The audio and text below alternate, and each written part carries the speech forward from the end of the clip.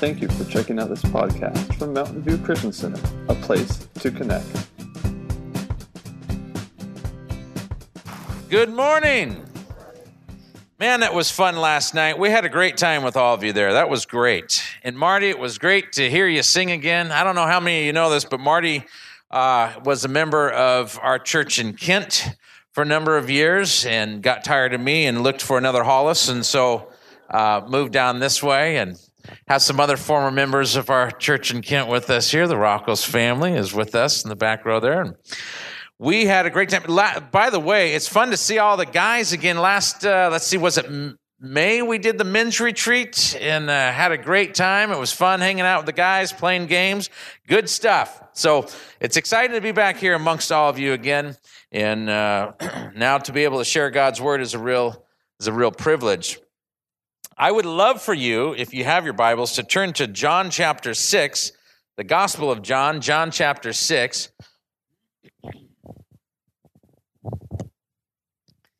There's a story I want to read together today that is a unique story in the Bible because obviously many of you may know that Jesus was pretty well known for doing miraculous things that no one else had ever done before.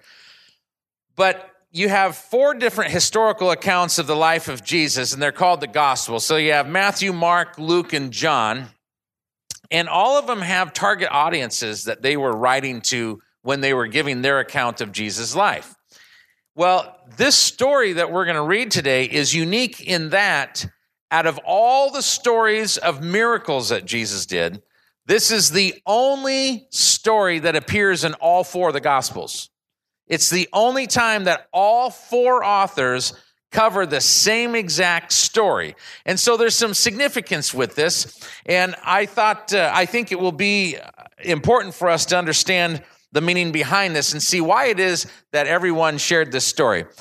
Now, before we get into this, I need to ask you this. Have you ever been in a situation that you weren't sure what to do? You were either confused or you were afraid or you were pretty much just lost at anything maybe there's a problem before you and you just were at a loss of how to deal with this. Well, I had a situation like this I want to tell you about before we jump into reading this.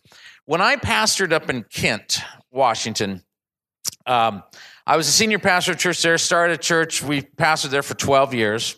And pastoring, you get to enjoy a lot of different experiences. Some of them really, really fun and exciting, and some of them not so fun and exciting. But this one time, we had a new family come to the church, a new couple, and my assistant at the time came to me, and she says, Brett, there's a new couple, young couple here at the church. They would love to have an appointment with you and meet you and get to talk to you face to face. They've been coming for about 2 months, and they would like to talk to you about maybe ways that they could get involved. They have kind of a background in doing youth ministry and so forth. They'd like to visit with you about. Sure, that'd be great.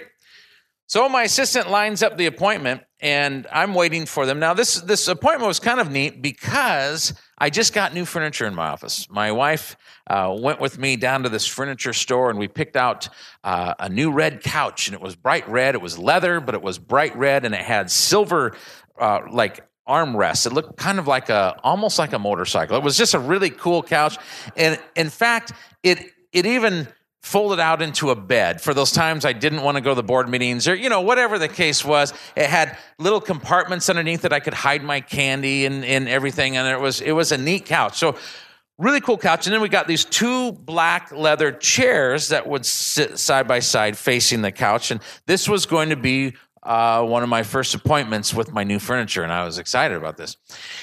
Well, I'm waiting, and all of a sudden my assistant says, they're here. I said, okay. Well, I get up from my desk, and I had my office was fairly large, and I had a window that went from my office, a large window went from my office. I could see out into the main office.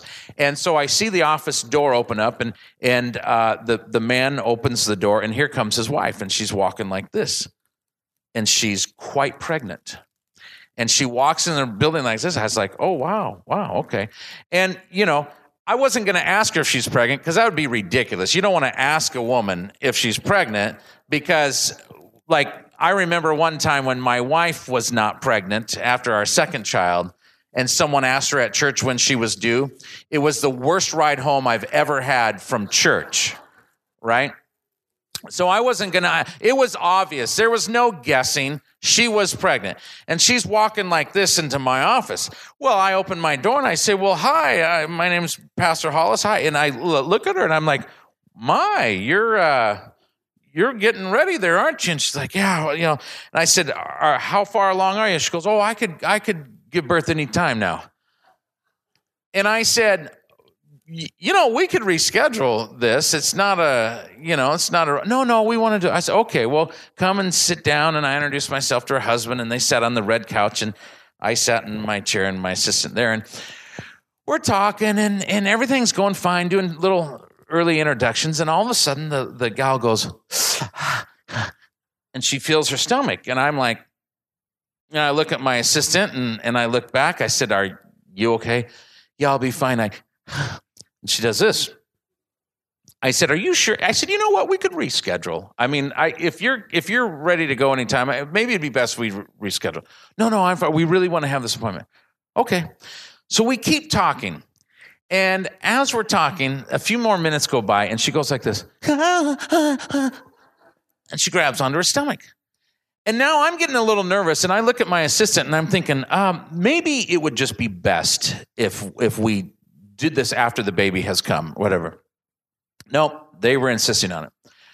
Another 5 minutes goes by, and all of a sudden, she goes, and her husband goes, honey, are you okay? And she goes, yeah, I didn't tell you, I've been having really close contractions all day. And I'm like, how about if we'll just call it good for tonight. It was like an introduction. No, I'm okay. And husband's like, honey, how come you haven't told me this? She goes, well, I don't know. I didn't want to worry you or whatever. But he says, honey, you're doing any time. I'll be fine. All of a sudden, she goes, and she stands up and she goes, oh, my water broke. And her pants are soaking wet. And so is my new couch. And there is a puddle of water on my couch. Now, you know how sometimes you will see things and you will think things, but you don't say them out loud? Well, this is one of those times where I saw her and I saw my couch, and my thought was, that's not normal water, is it? Because does that stain? I didn't say it, but I'm thinking, this is my couch. I mean, what, I'm trying to be sensitive to the moment. She says, oh, it's coming. And I'm like, oh, no. And I stood up, and her husband's like, what do I do? She goes, call the doctor. So he gets on his phone, he calls the doctor. I'm like, and I turned to my assistant, because I'm not really good in moments like this.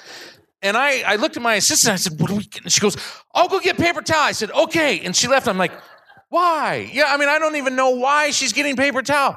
And she runs to get paper towel. The husband gets on the phone with the doctor, and the wife starts going, oh.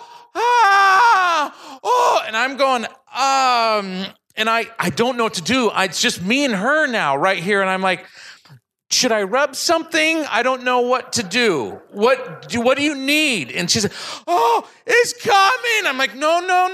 And I look at my assistant comes out of the bathroom. She's got, you know how you have paper towels wrapped real tightly? She comes out and she opens it, and poof, they go all over. I'm like, and I'm doing this. I'm like, she's going to have the baby now. Come on. She, okay, I'll be there in a minute. Husband's like, okay, hold on. And he hands the phone to me. And I'm like, what? Talk to the doctor. Why?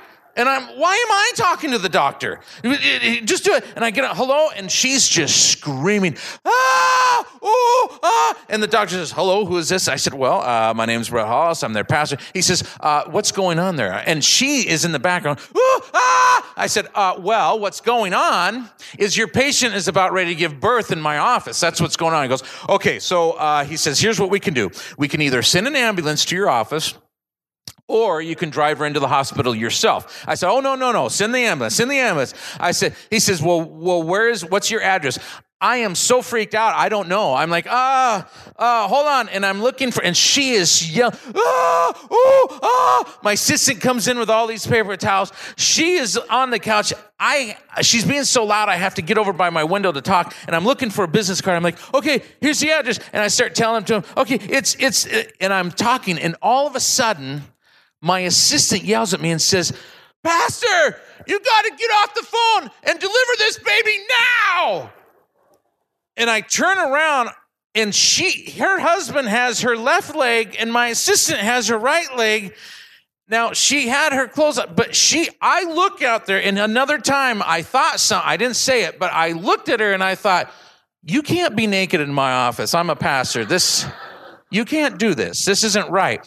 And I was like, why do I have to deliver the baby? And my assistant goes, come on, the baby's coming. You've got to do this. And I said, why doesn't he? Or why don't you? Why am I the one? And you got to hang up. And I'm like, listen, doctor, you got to get here right away. And the doctor says to me, sir, I need you to calm down right now.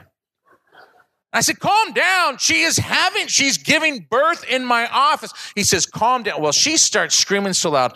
I step out of my office for a minute and I said, listen, you've got to come in. The doctor says this to me. He says, sir, if you do not calm down, I'm going to have you hand the phone to her husband and I'm going to have him slap you. So he says to me.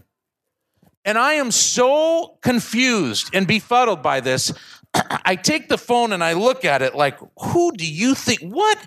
And I turn around and my assistant and the pregnant woman and the husband are all in my office dancing like this. And I come walking back in there and they all go, April Fools!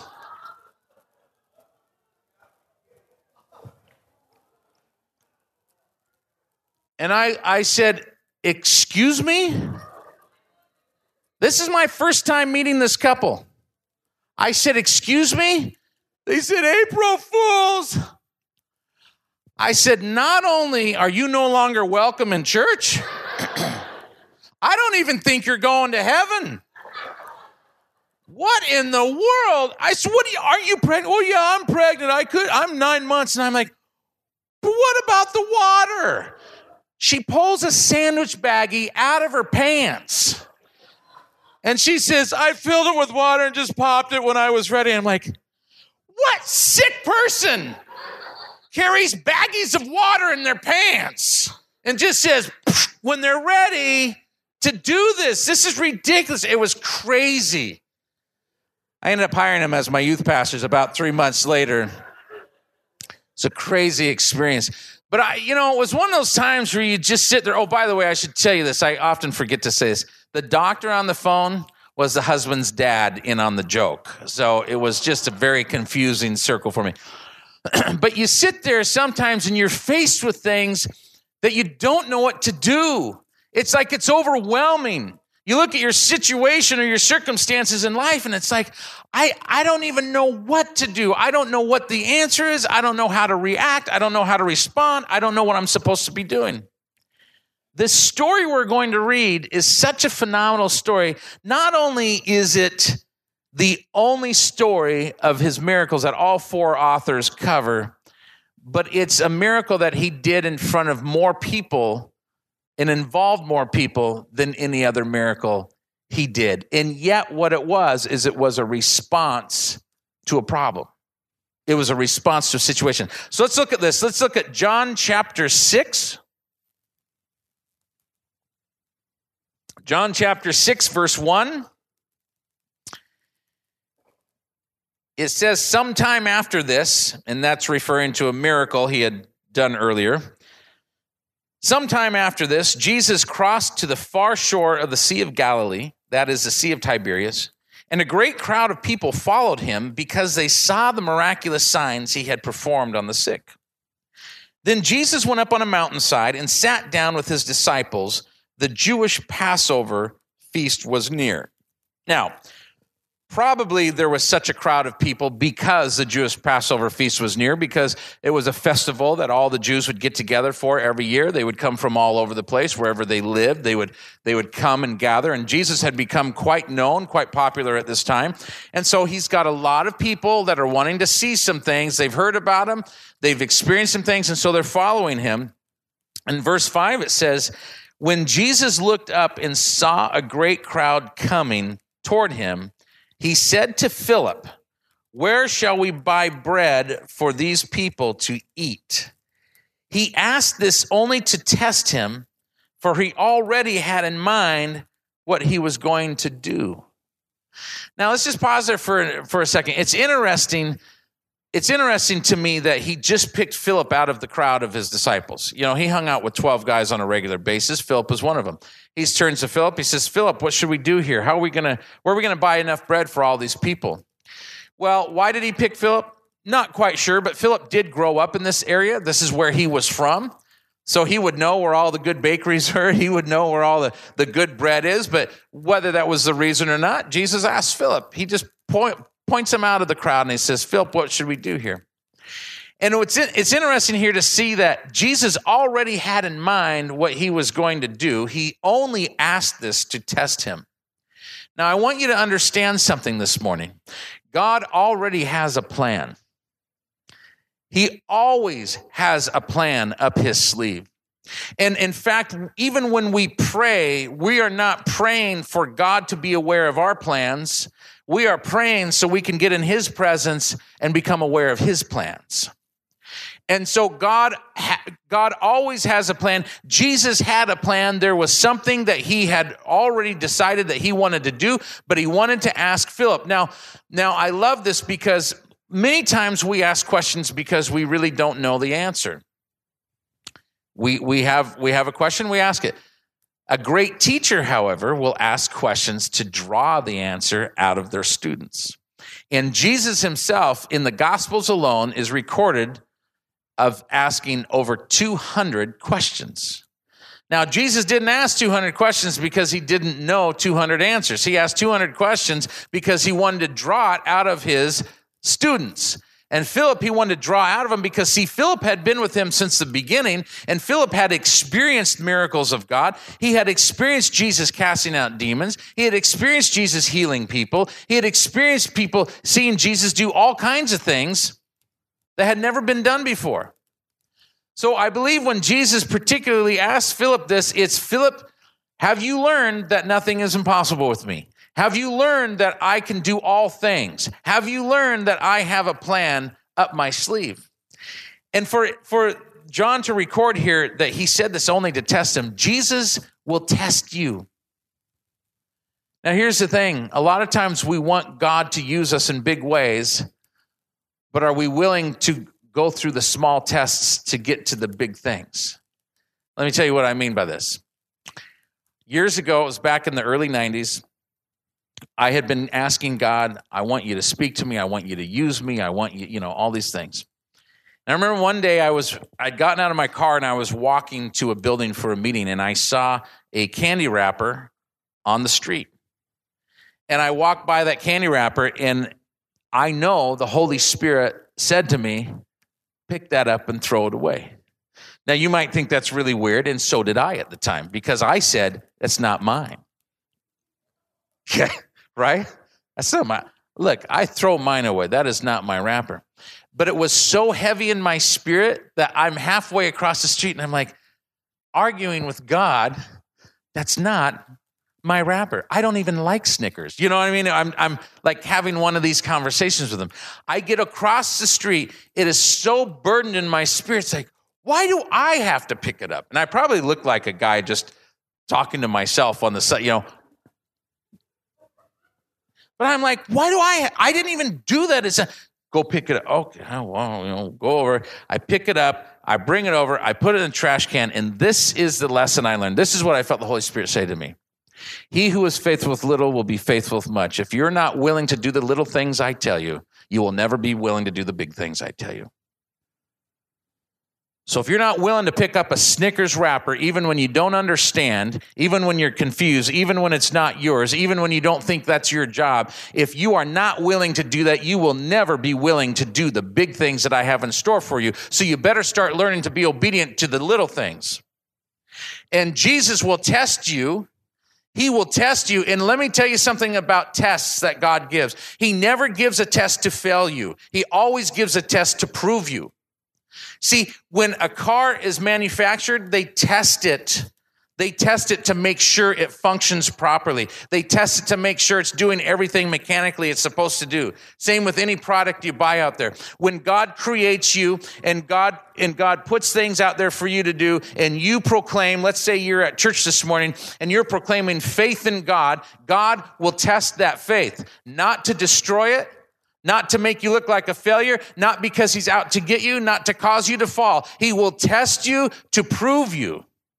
He will test you to purify the faith in you, prove the faith in you, grow the faith in you, establish the faith in you.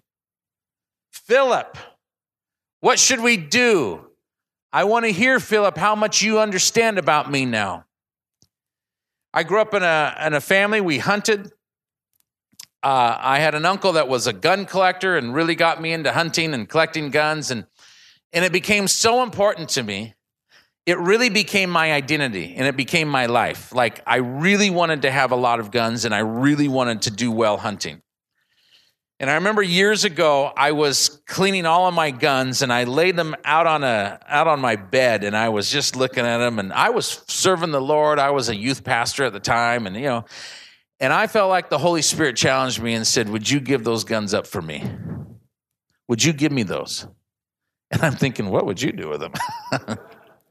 Yeah, I mean, you don't even need a gun. Like what? And I'm like, and you know what? I didn't answer. And I looked at him and I looked at him and I looked at all those guns. And this is what I ended up saying to him. I'll get back to you.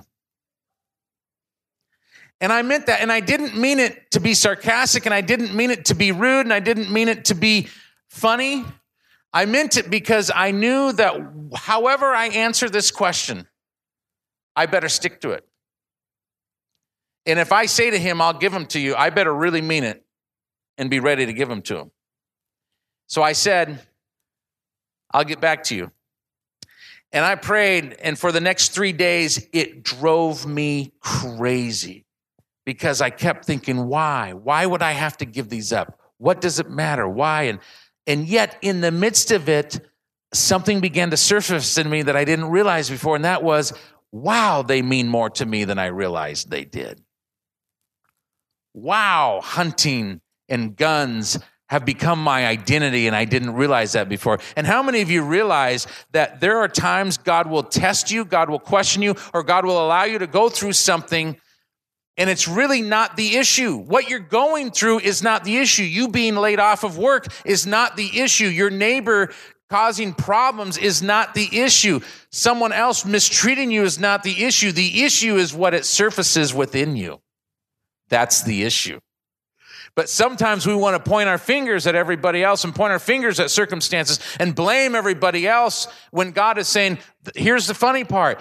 That's not even the point. The point is what it just raised up inside of your character. That's the point. Because what I'm doing is I'm using them to get to you, to raise this to the top, to scrape it off and put the fruit of the Spirit in you. So I'm testing this because we need to make sure whatever's in you is pure and right and of God. And here was the interesting thing with my guns and my hunting. I ended up coming back to the Lord with a very sincere heart and saying to him, you can have them. You want them, you can have them. If you want me to get rid of them, you can have them. You want me to stop hunting? I'll stop hunting. And I'll tell you, if to some of you, you might be like, this guy's pretty shallow. That's my thing. Maybe it's hot rods with you. Maybe it's computers. Maybe it's houses. Maybe it's cruises on a ship. I don't know what it is with you, but to me, that was my important thing. And that's something God put his finger on. And he said, would you give it to me? And I came to the place where I said, I don't want to, but I will. And you know what happened? He let me keep them. And not only did he let me keep them, in the next few years to come, this was the craziest thing. People started giving me guns that were dream guns that I always wanted and I could never afford. And I had blessings come from places I never dreamed. And I had trips offered to me that I didn't know I could go. And all of a sudden, I'm sitting there going, this is crazy. Because I finally had some dream guns. And when I got them, I remember saying to my wife, It's so funny that when it's finally not that important to me, I get all the things I want. And that's the point. When it was finally no longer my identity, when it was finally no longer my life, when it was finally no longer my goal, guess what? God said, okay, now I think you can handle it. Here you go. But now let me tell you something. God is going to test you, and he might test you on hobbies. He might test you on collectibles. He might test you on whatever you're into.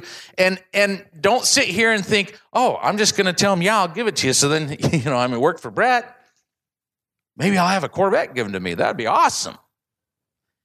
Because you know what might happen? He might let you keep them, and he might let you be blessed with a whole bunch more. And he might take them. He might still take mine. But we have to be ready to say, Lord, whatever you're doing here, I'll give to you. So be ready for Jesus to test you. But know that when Jesus is testing you, it's because he has a plan in place, and he's getting you ready to fulfill a really great plan in your life. So here he asks Philip this. Now listen to how Philip answers this. This is verse 7. It says, Philip answered him, 8 months' wages would not buy enough bread for each one to have a bite. Okay, either Philip was just making a wild guess, or he really calculated that out, or he's just really good at math. But he's looking out there, okay, so I'm going to carry the 2 minus the 5, double. 8 months' wages wouldn't take care of these people to even have a bite of food. Now, you know what the problem with that equation is? This is like the first big story problem ever. You know what the problem with the equation is? Philip left something out very important. He left Jesus out of the equation. He was looking at what you cannot do. He was looking at the impossible. He was looking at, well, let's see. We have a whole bunch of people. We have no food. We have no money. That equals starvation. So that's our problem. He left Jesus out of the equation. We need to look at our situations and look at our problems going, let's see. Problem plus person equals Jesus Christ doing something great. Problem plus Jesus plus situation equals miracle. You have to involve Jesus in the equation. Jesus was waiting for the answer. Are you going to get to the right answer, Philip? Because I'm standing right here. We can do the impossible together. It's funny because we will look at things just like the next disciple. Look at verse 8. It says, another of his disciples, Andrew, Simon Peter's brother, spoke up. Here is a boy with five small barley loaves and 2 small fish, but how far will they go among so many? It's so funny that we have a tendency to look at what we don't have instead of what we do have. Well, he's got that, but that's not going to do any good. And how many times do we miss what we really have because we are standing on top of it to look over the fence at what the other person has? Or we're looking over what God has already given us because we're looking at something we don't yet have. And Jesus is saying, what do you have? In the other accounts of this story, Jesus says to them, well, how many loaves do you have? What do you have? You say, well, I don't have a lot of talent. Well, what do you have? Well, I don't have a lot of money. Fine. What do you have? Well, I don't have a lot. What do you have? Listen, all of us could go walk. We could all go home and we could go out into our garage, and I'll guarantee you we'll find things that we have. And it's just sitting out there waiting for a nice garage sale one day. And there's all this stuff that we have, and yet we ignore what we have, and we focus on what we don't have. And Jesus is saying to Philip and Andrew, what do you have? Give to me what you have, and you're going to see something that's going to marvel you. You're going to see something that you never dreamed you could see. I mean, how many times, look, they're faced with the problem. 12 disciples. Now, we'll get to the exact number here in a moment, but it says that there were 5,000 men. That was besides women and children. So realistically, you're looking at a crowd of about 15 to 20,000 people looking at you, hungry, and Jesus says, feed them. You're like, yeah, we got a little problem here, Jesus. See, we don't have anything to feed them with. And how many times do we look at our problems and say, sorry, I can't help you. I had the strangest experience on Wednesday. This last Wednesday, I drove up to Arlington, Washington to speak at a school. And I'd never been to the school, so I did the whole Siri thing on my iPhone, and I punched it in, She's doing really good, Go 5 more miles on Interstate 5, take the Smoky Point Road exit or whatever. Okay, so I do. She says, in 400 feet, turn left onto Smoky Point Road. Okay, so I do. She says, cross over Interstate 5, and in 40 feet, turn left and get on Interstate 5 south. You ever talk to your phone, And I said, I just got off Interstate 5. Now, I'm the only one in the car, but it's me and Siri. And I said, I just came from there. Why would you send me back there? In 40 feet, turn left. And she just kept repeating it. Well, I thought, maybe I spaced out and didn't see an exit. Okay. I get on the freeway, back on the freeway going south. And in less than a minute, it was like 30 seconds into my drive getting on the freeway, this is what Siri says to me. Pull over and park near Interstate 5 South and get out and walk to your destination. I wrote it down because it blew me away. I wanted to record it. I'm like, what? She says, park near Interstate 5 and get out and walk to your destination. And I didn't know whether to yell and throw my phone out the window or laugh because I was like, I have never had Siri give up on me like this. You're telling me to park on I-5 and walk? I don't even know where I'm walking. I couldn't even see anywhere on the map. And then when I wouldn't pull over, this is what she said to me, and I'm being honest here. This is what she says. I can no longer help you. Park your car and walk to your destination. I just want to crush the thing. But how many times are we looking at something and we're like, I can no longer help you. You better go get your own bread. And the disciples are sitting here, and this part with Andrew is probably my favorite part of the whole story because he says, Andrew says, here is a boy with 5 small barley loaves and 2 small fish. Now, here's the funny thing. We don't know anything about this boy.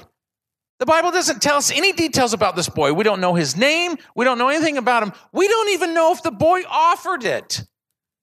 We don't know if Andrew's like, hey, what do you got there, boy? Give me that. Hey, we have some bread, a few small, leave me alone. We don't know. Now, I'm guessing that the little boy did a little offering. It's Jesus. Gave it to him. We don't know anything about this kid, but here's what we do know. Out of 15 to 20,000 people, he's the only one that came prepared. Out of 15 or 20,000 adults, parents, kids, this little boy is the only one who came prepared. We don't know if he packed his own lunch and said, I'm going to go follow this Jesus guy. I think I'm going to take a lunch. We don't know if his mom said, hey, if you're going to be out there following Jesus, go ahead and take a lunch. We don't know. All we know is this kid was the only one who came prepared. See, God has prepared you with certain things that no one else has. And it might seem real small to you. These barley loaves, they say that they were made with the cheapest of grain. That was kind of the poor man's food. They're real cheap. And the fish, some scholars believe those fish were like small little pickled fish that you would use as hors d'oeuvres. Really not a lot. In fact, that probably would not have even fed the 12 disciples. Andrew's like, yeah, but how far is this going to go? I mean, I'll have some, but how far is it really going to go? Honestly, Jesus, right? Well, look what Jesus does here. Verse 10, Jesus said, have the people sit down. There was plenty of grass in that place. And the men sat down, about 5,000 of them. I mean, I really want you to understand how many people are here. This was thousands of people. Jesus then took the loaves, gave thanks, which, by the way, give thanks for what you have and stop complaining about what you don't have. It's all perspective. We need to start living our life where we're thanking him for what we have and not complaining about what we don't have. Jesus gave thanks and distributed to those who were seated as much as they wanted. And he did the same with fish. As much as they wanted. 15 to 20,000 people got to eat as much as they wanted. Listen, I grew up in church. I've pastored churches. I've visited churches. I've been to a lot of potlucks. I know how much some of you eat, right? We know. I saw you last night. I was here. You're sitting out there and you're eating as much as you want until you're full and saying, I'm done. Jesus let it keep coming. He didn't do it with fire. He didn't do it with bells and whistles. He didn't do it with all these cartwheels. He simply handed them the food, and as they took it, it multiplied. Do you know that some of the greatest miracles in your life are not the big, loud, whistle-blowing miracles? They're just everyday life that when you hand it to God, he multiplies and he blesses. And here's something you need to, let's go on. They all had as much as they wanted to eat. Verse 12 says, when they had all had enough to eat, he said to his disciples, gather the pieces that are left over, let nothing be wasted. So they gathered them and filled 12 baskets. Like each disciple had his own lunch pail now. 12 baskets with pieces of the 5 barley loaves left over by those who had eaten. Everyone had as much to eat as they wanted, and there were 12 baskets left over. What an amazing miracle took place. And yet, none of it would have happened if one little boy did not come prepared. See, the bread and the fish in his little sack, it's like his little Lunchable. It was ordinary bread and fish until he put it in the hands of Jesus, and it all of a sudden became extraordinary.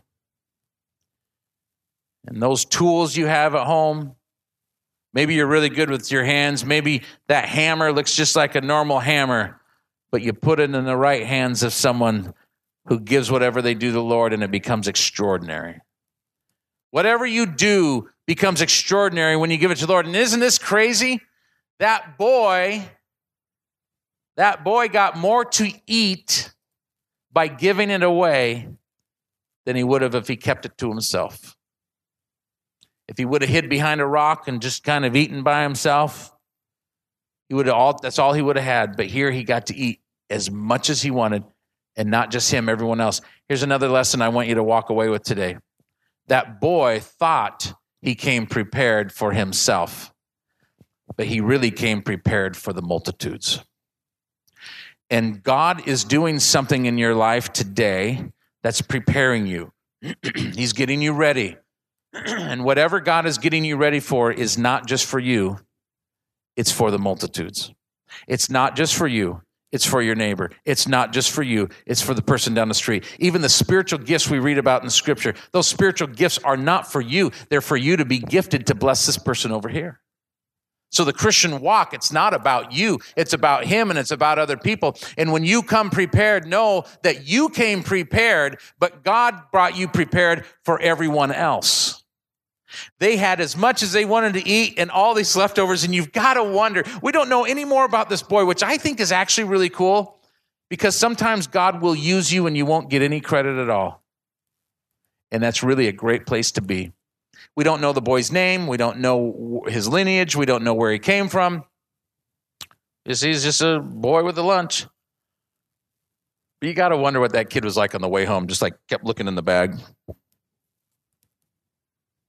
How come it didn't grow on the way there? How come, and did he think from now on for the rest of his life, this was always going to be the case? It goes to school the next day.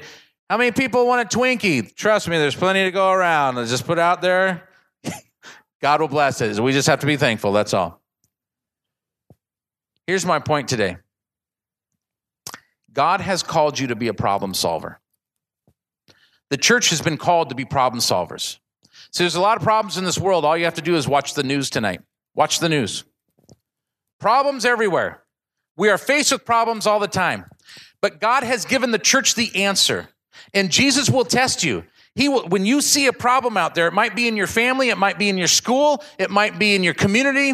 Jesus is going to whisper a question in your ear, and he's going to say, how do you think we should go about this? Where should we buy bread for this? What should we do? Because see, he's proven to you his power. You've experienced him. You know him. Now he wants to say, now listen, you are called to be a problem solver. I want to challenge you, all of you. Look at your community and say to yourself, or say to God, rather, what problem have you called me to solve? God, what problem have you called Mountain View Christian Center to solve. You see, there are problems in this area. There are problems in the Ridgefield area. I don't know what they are, but there are problems in this area that this church has been called to solve. And you need to be seeking God and saying, as a church, God, what problems have you called us to solve in this community? Because you're not here just to exist. You're not here just to gather for yourself. You're not here just to have a nice Sunday gathering and a potluck. You are here to solve problems. The good thing is you don't have to come up with the answers. You just have to follow the one who does. And you can say, God, prepare me today to be used to solve the problems that come my way. And here's the thing I really want to encourage you, and it doesn't go against what I just said. It goes right along with it. Being a problem solver, you need to have a new perspective. I remember visiting an elderly woman in the hospital one day. She had a hip replacement surgery. And this gal, she was the most amazing lady. She had a smile that lit up the room. I mean, she was amazing. Great godly woman. I was her pastor, and I was going to go to encourage her in her hospital visit. And so I walk in there, and I'm talking to her, and I'm thinking I'm going to be a blessing to her. Well, it ends up she was a blessing to me. The nurse comes walking in while I was there, and the nurse says to her, she says, Mrs. Graham, she says, do you have any problems today? And this lady got that big beaming grin, and she says, young lady, I don't have problems. I have possibilities and I have opportunities, but I don't have problems. And I just went, I see I'm here for me, not you. It changed my life. That was back in the 90s. It changed my life. Because I have now been able to look at situations and say, yes, that looks like a problem, but God, instead of calling it a problem, show me the possibilities. Show me the opportunities and show me how you've prepared me for this. Prepare me when I don't even know it. You know how David was just a shepherd. He was watching sheep all the time. He didn't realize God was preparing him. Do you realize that sometimes God prepares you without you even realizing it? David's watching the sheep. Next thing you know, he's standing before a giant named Goliath. And King Saul says, you can't take him down. He's too big. He says, nah. He says, I've been watching sheep. I killed a bear. I've killed a lion coming after sheep. He's no different. God used that to prepare him for a giant, which prepared him to be the ruler of the nation. God's preparing you. He's preparing you to solve problems, but you got to do your mathematics right. Don't leave Jesus out of the equation. Say problem plus Jesus equals miracles. Amen? Amen. Let's pray. Father, I thank you so much for this group of friends. I thank you for the power of your Holy Spirit. I thank you for your word, which is true. It's right. It's perfect. Lord, your word divides. Your word conquers. Your word crushes. Your word blesses. Father, I pray this word today would go deep into the hearts of everyone that's here. We have purpose on this planet. Lord, Mountain View Christian Center has not existed here all this time just to be here. It's not a country club. It's a problem-solving group of godly people. Lord, there are things in this community that some people are facing some hard times. I pray, God, that each one in this room would take up the role and the responsibility to say, God, what problem have you called me to solve? Lord, prepare me, fill me, use me. And Father, we know that boy, it was just another day. It was just his little lunch. But that regular lunch, that ordinary lunch turned extraordinary when it came into the hands of Jesus. And so, Father, help us to give you all that we have. Help us to put it into your hands and know that this isn't our power. It's not in what we do. It's in what you do, but you do it through us. And so, Lord, we thank you that you test us. We thank you, Lord, that you prove our faith. We thank you, Lord, that you build us up and not tear us down. But, Father, I pray for every person here today. Put in their minds right now, put in their spirits right now, things, Lord, that you've been raising them up, preparing them for. I pray, God, that instead of trying to look at or think about the things that we don't have. And instead of complaining about all the stuff we don't have, help us to be excited and thankful for what we do have and to give it to you and watch you bless it. So, Father, thank you for your word. Thank you for this church, these people, these friends, and I pray your heavenly blessings on them in the name of Jesus Christ. Amen. Amen. God bless you all. Thank you so much for your hospitality, your kindness, your love. We love coming here. Thank you, Brandon, for allowing me to minister here today. And I turn over to you, I think, right? God bless you. Thank you so much. For more information, you can find us online at www.mountainviewchristiancenter.net.